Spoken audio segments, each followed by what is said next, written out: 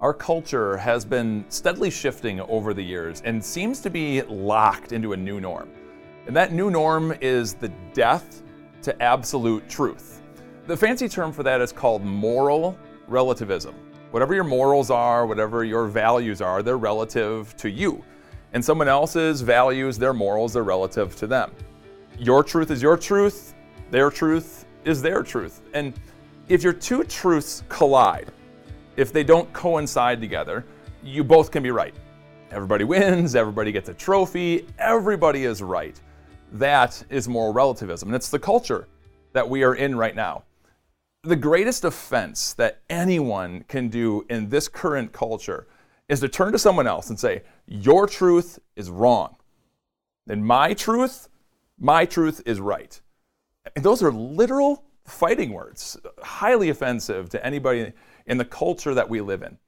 So how do we then, as Christians, live our faith in a big, bold, beautiful way in this culture of moral relativism?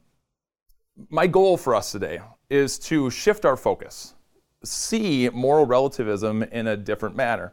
Throughout this entire week, we're going to talk on how you can live your faith in a big, bold, beautiful way, even in the difficult culture that we're in. And for today, I just want to change your perspective for a second, because moral relativism is one of the biggest open doors for the gospel that we've had in a long, long time. Now, how in the world is that possible? In this culture, your truth is to be respected. And so if you stand on your truth, the truth that you know that God loves you and that God has blessed you and that God has forgiven you, and you live inside of that truth, so often it is respected. The culture that we're living in, it's just not going to change, not anytime soon. So rather than scrutinize it, let's utilize it. Let's use it as best we can to our advantage. The way that you can do that is by looking at what Paul did. See, Paul was a pastor. He lived about 2,000 years ago, and he was a pastor that traveled from city to city, and he told other people about Christ.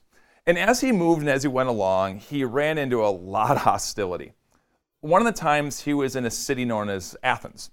And he's walking around in the culture of that city, and there is statue after statue after statue to all these false gods that are there.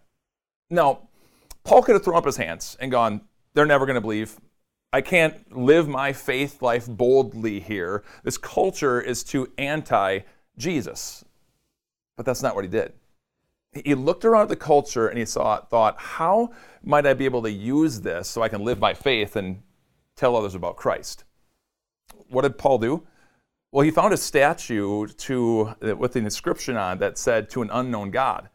And he used that to tell people about Christ. How can you use moral relativism to live boldly your faith? I kind of told you already. Just live your truth. Share your truth. Talk about in your life how God has powerfully been seen. Talk about how you have seen God take something that you thought was impossible and made it absolutely possible. Talk about the power, the mercy, the grace of God's forgiveness, and how that has changed your life and given you peace. And when you tell that truth, and you don't tell someone else they have to believe it, you just share your truth. Again, you can't make anybody believe. You just share your truth, plant that seed, and let God, the Holy Spirit, do what He does. When you stand in that truth, you can live your faith in a pretty big and pretty bold way. So in this culture, the culture that you're living, live your truth. Tell other people about Christ. Plant that seed, and then pray. Pray that the Holy Spirit would make it grow, that they know the truth, that Jesus loves them too.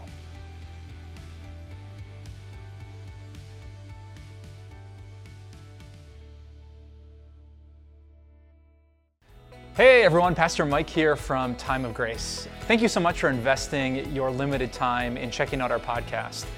And we would love so many more people to be able to hear about Jesus and grow in their faith too. So I know you're busy and you've already given us your time and you're ready to grab your phone and check your apps, but could you do us one huge favor and rate and review this podcast? Because the more of you that rate and review, the more people who will hear about Jesus, and the more people that hear about Jesus, the better life gets with God. So thanks for taking some time. We pray you have a blessed day, and we'll talk to you soon.